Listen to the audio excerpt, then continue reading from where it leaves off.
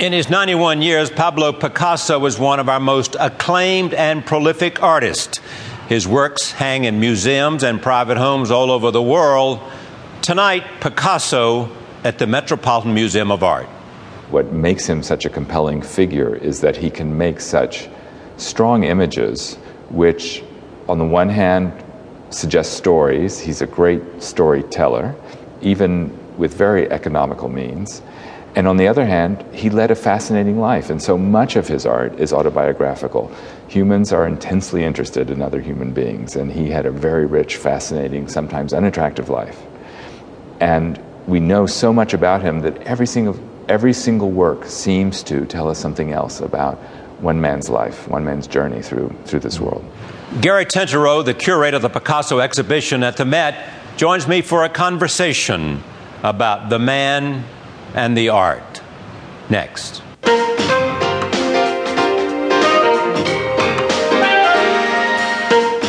our studios in New York City, this is Charlie Rose.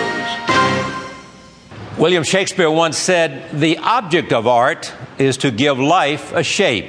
Pablo Picasso's art shaped his life, while his life shaped his art. He is considered the preeminent artist of the 20th century.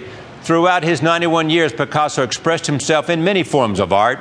He had many lovers and he had many friends. He had children who loved him and women who died for him and women who stood up to him. And along the way, he produced thousands of pieces of work that hang all over the world in private homes and in great art institutions. One of them is the Metropolitan Museum of Art here in New York City. It was in 1946 that the great museum and the great artist first met. In that year, Gertrude Stein bequeathed the portrait Picasso painted of her in 1906. Over the next 60 years, the museum has come to acquire the second largest Picasso holdings in the United States. The exhibition, Picasso in the Metropolitan Museum of Art, is devoted exclusively to the works by Picasso in its permanent collection. It comprises 300 works, including 34 paintings, 58 drawings, a dozen sculptures and ceramics, and an extensive selection of prints. The artwork shown spans Picasso's long career from the Harlequins of his youth to the Musketeers of his final years. I recently went to the museum and spoke to the curator of the Picasso exhibition.